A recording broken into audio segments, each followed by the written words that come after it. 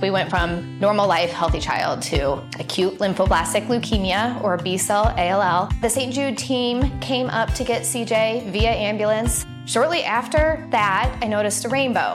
It meant that there was hope. We were driving into hope. To have hope is to have your child healthy, and we have that because of St. Jude. You can help kids fight childhood cancer. Please become a St. Jude Partner in Hope today by visiting musicgives.org.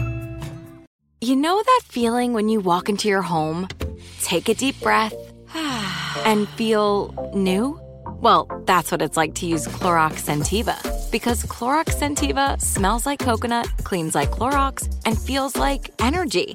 It'll elevate any cleaning routine to not just clean, but also make every room smell like a tropical coconut getaway. Discover how Clorox Scentiva's powerful clean and refreshing scents can transform your space. Get yours in coconut or other fabulous scents at a nearby retail store. When you buy Kroger brand products, you feel like you're winning.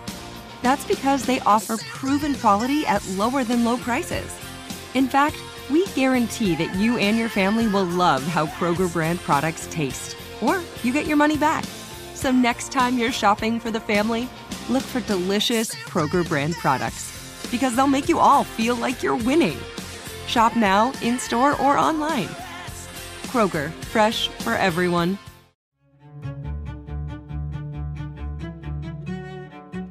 If we can talk about climate change, what else might we be able to talk about? And here's how we do it. Rather than beginning by dumping scary facts on people, or by arguing, or by focusing on what we disagree on, we need to begin our conversations with something that we agree on. And if we don't know what we agree with somebody on, then ask them questions and learn about what matters to them until we figure out where we could possibly find a point of connection. Then connect the dots to how climate change affects what we both care about. That was Katharine Hayhoe, a climate scientist who was on a mission to save the planet. And she says that we can do that by having honest conversations with each other. I'm Milan Verveer, and this is Seneca's 100 Women to Hear. We are bringing you 100 of the world's most inspiring and history-making women you need to hear. Katharine Hayhoe refuses to give in to despair about the climate crisis. She's chief scientist for the Nature Conservancy and a professor at Texas Tech. Her message about the need for communication seems to be getting across. She gave a TED Talk about climate change that has been viewed more than 4 million times. In September, she published her latest book. It's called Saving Us, a climate scientist's case for hope and healing in a divided world. And it's won praise from everyone, from Margaret Atwood to Scientific American. Listen and learn why Katharine Hayhoe is one of Seneca's 100 Women to Hear. I'm speaking today with Katharine Hayhoe, and we're so delighted to have this climate scientist with us. Katharine, you've done amazing work in terms of the climate issue, the existential threat of our time. You're the chief scientist for the Nature Conservancy, and you teach at Texas Tech, so that's quite a bit. And you were recently at the Climate Summit in Glasgow, and as someone who knows the subject so well, so deeply, I wonder how you would sum up the state of the world in terms of the climate threat today. Well, from the perspective of the science, it is not too cheerful because we know, in fact, we've known since the 1800s, that digging up and burning coal and gas and oil produces heat-trapping gases that are building up in the atmosphere, wrapping an extra blanket around the planet. We, as scientists, were so concerned about the potential impacts on humans, on our society, that scientists took the unprecedented step of formally warning a U.S. president about the dangers of climate change in 1965. And we have produced more than 2/3 of our cumulative carbon emissions since that warning occurred. So in terms of the science, we truly are in a dire situation where every action matters, every year matters, every ton of carbon matters. But what gave me hope in Glasgow was seeing all of the people who were there. For so long, climate change has been perceived as a niche issue, one that matters to climate scientists and environmentalists, but not to everybody else. But the reality is climate change is a human issue. And no matter what we love, who we love, or where we love, all of these are already being affected by climate change today. And so what gave me so much hope in Glasgow was seeing the tens of thousands of people there from every walk of life, from industry, from nonprofit, young, old, from academia, theologians, religious leaders, negotiators, policy experts, medical professionals. Everyone you can imagine was there because they understood that climate change is an everything issue and an everyone issue. And, in order to want to fix it, we only have to be one thing, and that is quite literally just a human being living on planet Earth. Oh, that's so well said. I think one of the reasons that climate is an uncomfortable discussion at times, or the engagement hasn't been what it needed to have been and clearly needs to be ramped up, is that when scientists talk, it seems remote from everybody else.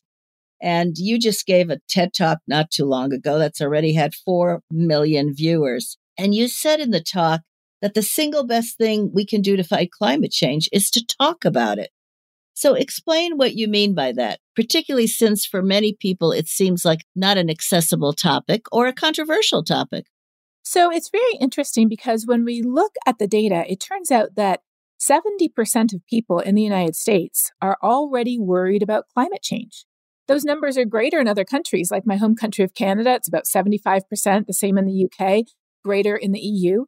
So most people are already worried. And in fact, here in the US, when you ask people who are mothers if they're worried, 83% of moms are worried about climate change. Young people, 84%.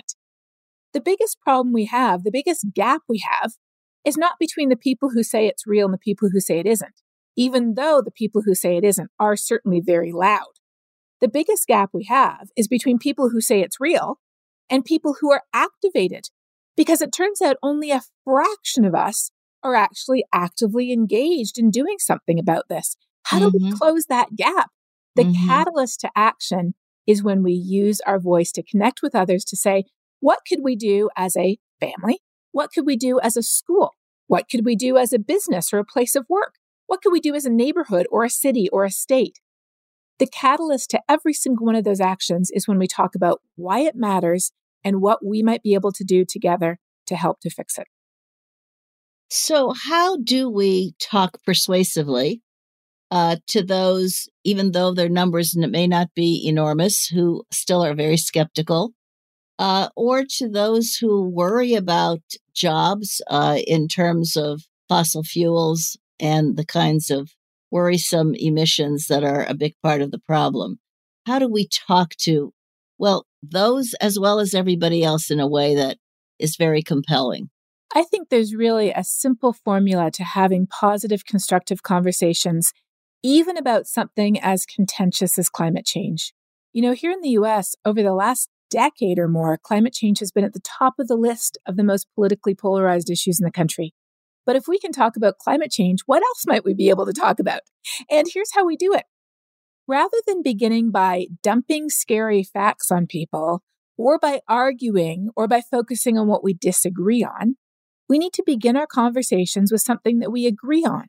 And if we don't know what we agree with somebody on, then ask them questions and learn about what matters to them, who, what, where they love, what their concerns are, what concerns inform their positions, until we figure out where we could possibly find a point of connection. Then connect the dots to how climate change affects what we both care about and how climate solutions are consistent with the values that we have. But how we begin that conversation is important. And I want to say one cautionary thing, which is often people immediately say, oh, well, that's great. I'm going to run off and I'm going to have a conversation with the most dismissive person I know. My relative, my neighbor, my colleague who's always saying it isn't real and it's just a hoax. Finally, I have the solution to show them how they're wrong. Well, here's the bad news. The bad news is that for people who are truly dismissive, who have built their identity on rejecting the reality of this problem, Not because they truly have a problem with basic physics. If they did, they'd also reject the reality of stoves, fridges, and airplanes. But they reject it because they don't think there's any solutions that are compatible or consistent with their values. So for the 7% of people in the United States who are the very loud dismissives who bring this issue up all the time to poo-poo it, it is not possible to have a constructive conversation with them because they can't listen. Mm-hmm. But here's the good news. 93% of us are not dismissive. And in fact, people often say, well, why bother talking to the rest of the people if, we already think the same way? You might think you think the same way, but how do you know if you don't talk about it? And even if you do think the same way, the chances are they're not activated because most people aren't. The vast majority of people who are worried about climate change are doing nothing about it because they don't know what to do. And that's where our conversations come in. Bond over shared values, connect the dots to how climate change affects us here and now in ways that are relevant to us, and then talk about what we could do together to help make a difference. Every action counts. That's certainly very well said. You mentioned values, and I know that you have brought the dimension of faith into your communications with others on this issue. How does religion tie into your message on climate change?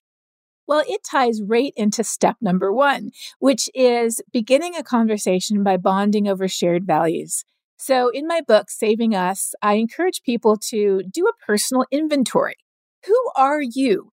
Who do you love? What do you love? Where do you love? And think of those as ways that you can start to connect with other people. So my personal inventory is, first of all, I am a scientist, so I can definitely connect with people who really like science. And a lot of people are very curious about science. But I am also a mother, so I can talk to other parents about our kids and their future and the air they're breathing and their health and how climate change affects that. I love skiing, and you need snow in order to ski. So that might sound trivial, but that is important and close to my heart. I am Canadian, so I can talk to other Canadians about what's happening in our country.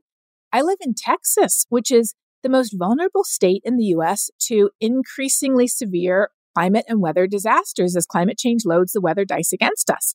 So I can definitely talk about that with other people here in Texas. And I am a Christian, so I can talk with other people who share my faith about how if we truly take our faith seriously, and this is true not just for Christianity, but for every major world religion that has concepts of stewardship or caring for nature or creation or other living things, and just as importantly, caring for the poorest and most vulnerable and most marginalized among us, our sisters and our brothers less fortunate than us, if we truly take our faith seriously, we would be out at the front of the line demanding climate action. So that's my inventory, and I would encourage everybody to sort of do your inventory. Are you a gardener? Do you love beer or wine? Do you like beaches or traveling? Do you enjoy hiking or birding or kayaking? Are you concerned about national security or about a stable economy? Or are you a farmer or a rancher? There's there's a million points of connection in our human life to how climate change affects us and to how climate solutions can truly benefit us. You talked about the fact that lots of people are very, very worried. In fact, the great majority about climate change. But the gap comes with what we're going to do about it as individuals. And I wonder, what are some of those things that our listeners, for example, could be doing to address climate change, but don't feel they have the competency or don't feel they're part of an organization where that can be easily done? Give us some simple ideas about what kinds of things individuals can do or families can do. I would love to do that. So this is actually what I started asking myself, because as a climate scientist, I study this issue, but I also want to make a difference. So I thought, well, what could I do? So the first thing I did was probably the most obvious thing for many people. I decided I'm going to use a carbon calculator. And there's a really good one called the Cool Carbon Calculator from Berkeley to figure out what our family's personal carbon footprint is. Mm-hmm. And I'm going to do everything I can to reduce it. In fact, every year I still take on 2 new habits that reduce my use of energy or fossil fuels or transition to clean energy, habits that make a difference in my personal life and my family's life, like reducing food waste, getting rid of the extra freezer, changing the type of food we eat to eat less meat, especially red meat, hanging up the clothes to dry, getting a plug-in car, solar panels, significantly reducing my travel. But here's the thing. As a scientist, I calculated that even if all of us who are worried about climate change did everything we could in our current economy, which is heavily skewed in favor of using fossil fuels, if we did everything we could to cut our personal emissions, that wouldn't even be 25% of the pie. So I figured there's got to be something more we can do. And I realized it isn't only about our footprint. It's also about our shadow. Our shadow is the way we interact with others. And when you look at how the world has changed in the past, how civil rights were enacted, how women got the vote, how did our society change? It wasn't because the president woke up one morning and decided I really need to give those women the vote, but rather it was because many, many, many other people who originally were, of no particular fame or renown, they decided, no, the world really does need to be different. And they used their voice to advocate for change at every level.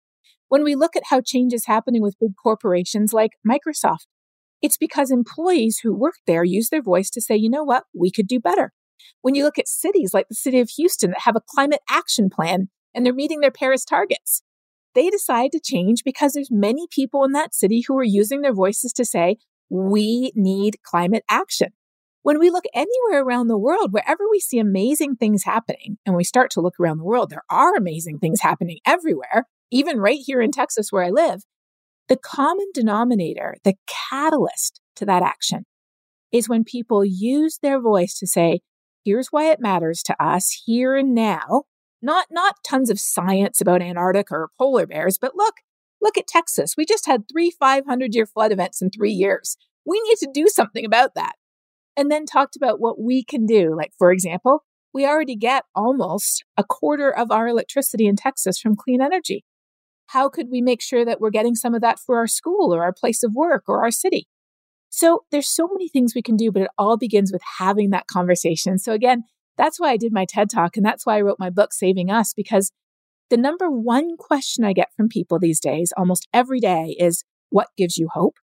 And the answer to that is when we act, hope is all around us. And the second question I get is, how do you have a conversation like this with somebody? And that's what I wrote the book about. And my favorite thing is to hear from people who said, okay, I gave it a try. And it actually surprised me. It went a lot better than I thought. I've talked to my mom about this already 10 times and it went awfully, but we finally had a breakthrough. I'm not going to say that, we're getting solar panels tomorrow, but we were able to finally connect and I was able to listen to her concerns and she was a little bit more open to what I had to say. So it truly does make a difference when we have these conversations. Again, not dumping the science on people, but really focusing on having that conversation as a catalyst to talking about what we can do together. Seneca's 100 Women to Hear will be back after this short break. Are you tired of your scented cleaning products smelling and cleaning like meh? Then it's time for an upgrade with the power of Clorox Scentiva. With an uplifting scent that smells like coconut, Clorox Scentiva gives you powerful clean like Clorox, but a feeling like being transported to a tropical island retreat. Imagine putting your phone on Do Not Disturb, tuning out all the constant, just the feeling of warm sand in between your toes and a fruity drink in your hand. The ones with the little umbrella. Refresh your home to feel like an all-inclusive vacation by getting Clorox Scentiva. Also available in grapefruit and lavender scents at a nearby retail store. We went from normal life, healthy child to acute lymphoblastic leukemia or B-cell ALL. The St. Jude team came up to get CJ via ambulance. Shortly after that, I noticed a rainbow. It meant that there was hope. We were driving into hope. To have hope is to have your child healthy, and we have that because of St. Jude. You can help kids fight childhood cancer. Please become a St. Jude Partner in Hope today by visiting musicgives.org. Hey, this is Jodie Sweetin from the podcast How Rude, Tanneritos. As a nostalgic voice from your past, I'm here to remind you that amongst the stressful and chaotic existence we live in 2024, you deserve to get away. It's time for a vacation, no matter when you're hearing this. And let me tell you how you'll get there. the 2024 Hyundai Santa Fe. Want to bring the family to the mountains with the Santa Fe's available H-Track all-wheel drive?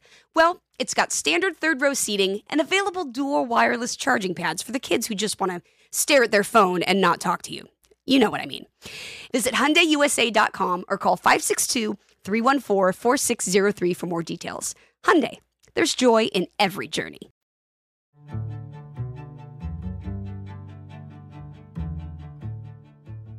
You're providing a sense of movement, bringing lots of people together to demand this kind of attention to the problem, I think is something that is growing, but has been lacking on this issue, unlike some other issues you mentioned. And I think to that end, people think, and there has to be big systemic changes in many ways, but they can affect bringing those changes. Is that not right? Oh, I completely agree. So people often argue, do we need individual action or do we need system-wide change? And my answer to that is yes. Because what is a system made up of other than people? And how do systems change other than when people engage in those systems? And how do we engage, again, by using our voice? And of course, sometimes using our voice is literally talking, but sometimes it's writing. Sometimes it's posting on social media. Sometimes it's just doing something where someone else can see us doing it. There is a myriad of ways to use our voice to engage in the system to catalyze change. Let's talk about women in particular. You know, so many times women seem sidelined or marginalized in the climate change solutions camp, and yet they are so important to the solution. And I know particularly in places that are the hardest hit in the developing world, that women need to be engaged in the green economy. They can even be empowered economically with access to the green economy. So clean cook stoves, for example, or as you mentioned, the installation of solar panels or conservation programs, electrical mini grids that they can manage. Why has it been so elusive to recognize the role that women have to play in climate change solutions? Well, you're completely right. And I'm so glad you brought this up because this is something that is obviously very near and dear to my own heart as a woman as well. Women are disproportionately affected by climate impacts, especially in low-income countries, as disaster strikes, as droughts get longer and stronger, risk of child marriage increases. Women are left picking up the pieces as they can no longer feed their family. When climate change tips the balance in an already failing state over into refugee crises or exacerbates pre-existing crises that are already there, the first things to go are the public education system and the public health system. And all of a sudden, something as natural as having a baby can become a life-threatening event if you lack just basic health services that we take for granted every day. So just as women are disproportionately affected, though, so too there are all kinds of amazing solutions that empower women, lift up women, benefit women, and, they help with climate change too. So education of women and girls, especially in low-income countries, empowering women to make their own decisions as shareholder farmers. In my book, I tell the story of Solar Sister, which works with women in sub-Saharan Africa, helping them to sell solar technology that can be used in places where they don't have access to a power grid, which enables children to do their lessons at night. It allows women to feed their families and to gain an income. There's so many solutions that address gender equity and address climate change too. Really, with climate solutions, we need to be doing all of those ones that have win-win-wins. Oh, and they also help with climate change as well. With these solutions, it's like, well, why aren't we doing them? There's so many good reasons today to invest in low-income communities right here in the U.S., to invest in low-income countries, to invest in people who work hard and who feed their family and who want to go to school. And by investing in their lives today, we can invest in climate change tomorrow by helping them become more resilient and by helping them grow towards a clean energy future. Well said. You know, you're so enthusiastic when you speak about this, so energized, so compelling. And I wonder, what is your personal story? How did you get into this? What was your childhood like? Did you think about becoming a climate scientist when you were young? No, I didn't, but I definitely thought about science. And my childhood absolutely influenced why and where I am today. So my dad was a science teacher, and my grandmother, his mother, had a degree in science education. And she, in fact, named my father after the first female astrophysicist in Canada, Dr. Vibert Douglas. So the apple did not fall far from the tree on that one. And in fact, growing up, I just grew up thinking that science was the coolest thing anybody could possibly study. Who doesn't want to know why the grass is green or why the sky is blue or why polar bears have black skin? So I was almost finished my undergraduate degree in astronomy and physics, yet again, when I needed an extra class to complete my breadth requirements. And I looked around and there was a new class on climate change over in the geography department. I thought, well, that looks interesting. Why not take it? So up until then, I had always thought of climate change as one of a group of environmental issues, deforestation, biodiversity loss, air pollution, climate change, that were real and were concerning, but that environmentalists cared about and environmentalists worked on, and the rest of us wished them well. That's sort of the way I thought about it. But when I took that class, I was completely shocked, first of all, to find out that climate change was much more urgent than I had imagined. Second of all, to find out that climate science was the exact same physics that I'd been learning in my physics and astronomy classes. I don't know what I thought it was, but I didn't think it was that. But then what really changed my life was when I found out that climate change is profoundly unfair. It disproportionately affects the poorest and the most marginalized people, whether they are living in a low-income neighborhood right here in Chicago or Houston, or whether they're living in sub-Saharan Africa in some of the poorest areas in the world without running water or electricity or access to any of the resources we take for granted today. I grew up both in Canada as well as in Colombia. We moved down there when I was 9 years old, and so I grew up knowing what that type of poverty looks like.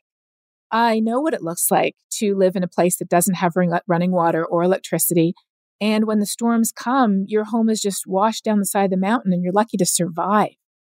I know what it looks like when drought destroys your crops and there's no recourse, there's no resources to provide food for your family.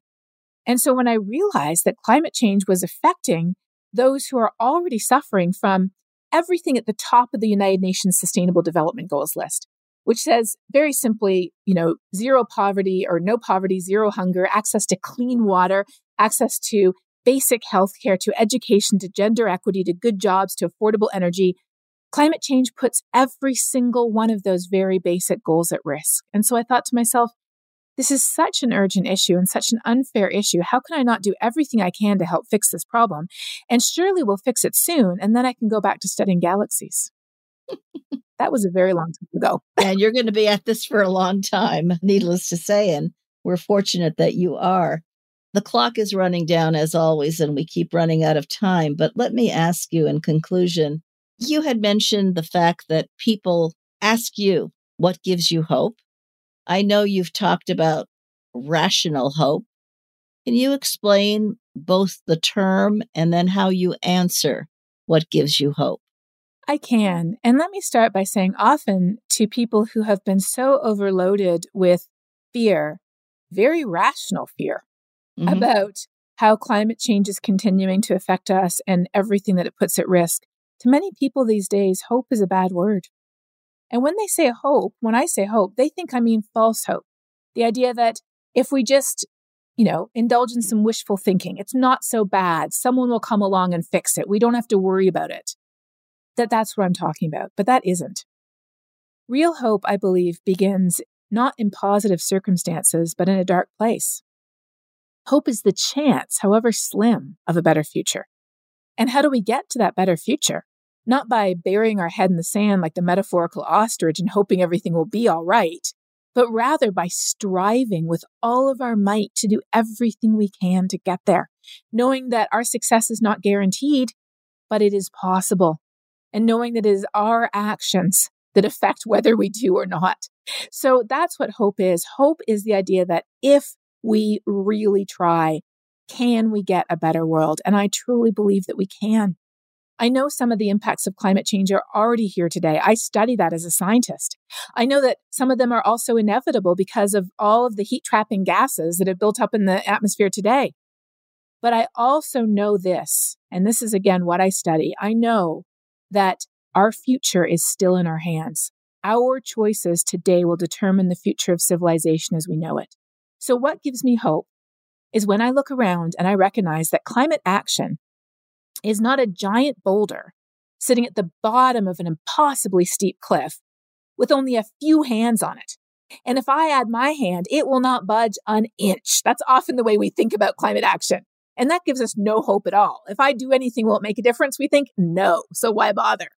But when we look around and we see all of the cities, all of the companies, all of the schools and seminaries and universities, the tribal nations, the nonprofit organizations, the cities and provinces and countries and states, when we look around and we see all the hands that are on that giant boulder, we see that that boulder is already at the top of the hill. It is already rolling down the hill in the right direction. It already has millions of hands on it. And when we add our hand to it, it goes a little bit faster. And when we use our voice to encourage others where we work, where we play, where we live, where we worship, where we study, when we use our voice to encourage others to join their hands to the boulder, it goes even faster. And that's what gives us hope, is looking around at all of the other people who are pushing beside us, making a difference in the world, showing us that, yes, action is possible. And in that action, we find hope. Well, Katharine Hayhoe, this has been a marvelous conversation, certainly illuminating, certainly filled with good ideas and recommendations for each of us. And I hope that as a result of listening to you, that our listeners will do their part to accelerate climate action, which we desperately need to have happen. Thank you so much. Thank you so much for having me. It's so inspiring to hear a scientist say that there is something we can do about climate change. Here are 3 things I took from that conversation. First, as Katharine Hayhoe says, solving the climate crisis is all about communication, finding common ground with others, and then getting them to engage. Second, we need to remember that climate change is a women's issue. In the developing world especially, women are disproportionately affected by increasingly severe droughts and floods and other disasters. But when you educate and empower women, they can feed their families and help the environment. Finally, to save the planet, we need systemic change. And how does that happen? Katharine reminds us that major movements, like women's suffrage, came about because millions of individuals and organizations used their voices. They told anyone who would listen that the issue was important to them. You can learn more about Katharine Hayhoe's advice in her book, Saving Us, a climate scientist's case for hope and healing in a divided world. And tune in next week to hear about our next featured woman and discover why she's one of Seneca's 100 Women to Hear. Seneca's 100 Women to Hear is a collaboration between the Seneca Women Podcast Network and iHeartRadio, with support from founding partner P&G. Have a great day.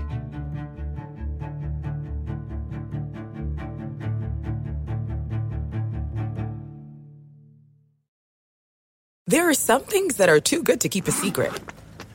Like how your Amex Platinum card helps you have the perfect trip. I'd like to check into the Centurion Lounge. Or how it seems like you always get those hard-to-snag tables. Ooh, yum. And how you get the most out of select can't-miss events. With access to the Centurion Lounge, Resi Priority Notify, and Amex card member benefits at select events, you'll have to share. That's the powerful backing of American Express. Terms apply. Learn more at americanexpress.com/withAmex. We went from normal life, healthy child to acute lymphoblastic leukemia, or B-cell ALL. The St. Jude team came up to get CJ via ambulance. Shortly after that, I noticed a rainbow. It meant that there was hope. We were driving into hope. To have hope is to have your child healthy, and we have that because of St. Jude. You can help kids fight childhood cancer. Please become a St. Jude Partner in Hope today by visiting musicgives.org. You know that feeling when you walk into your home, take a deep breath, and feel new? Well, that's what it's like to use Clorox Scentiva.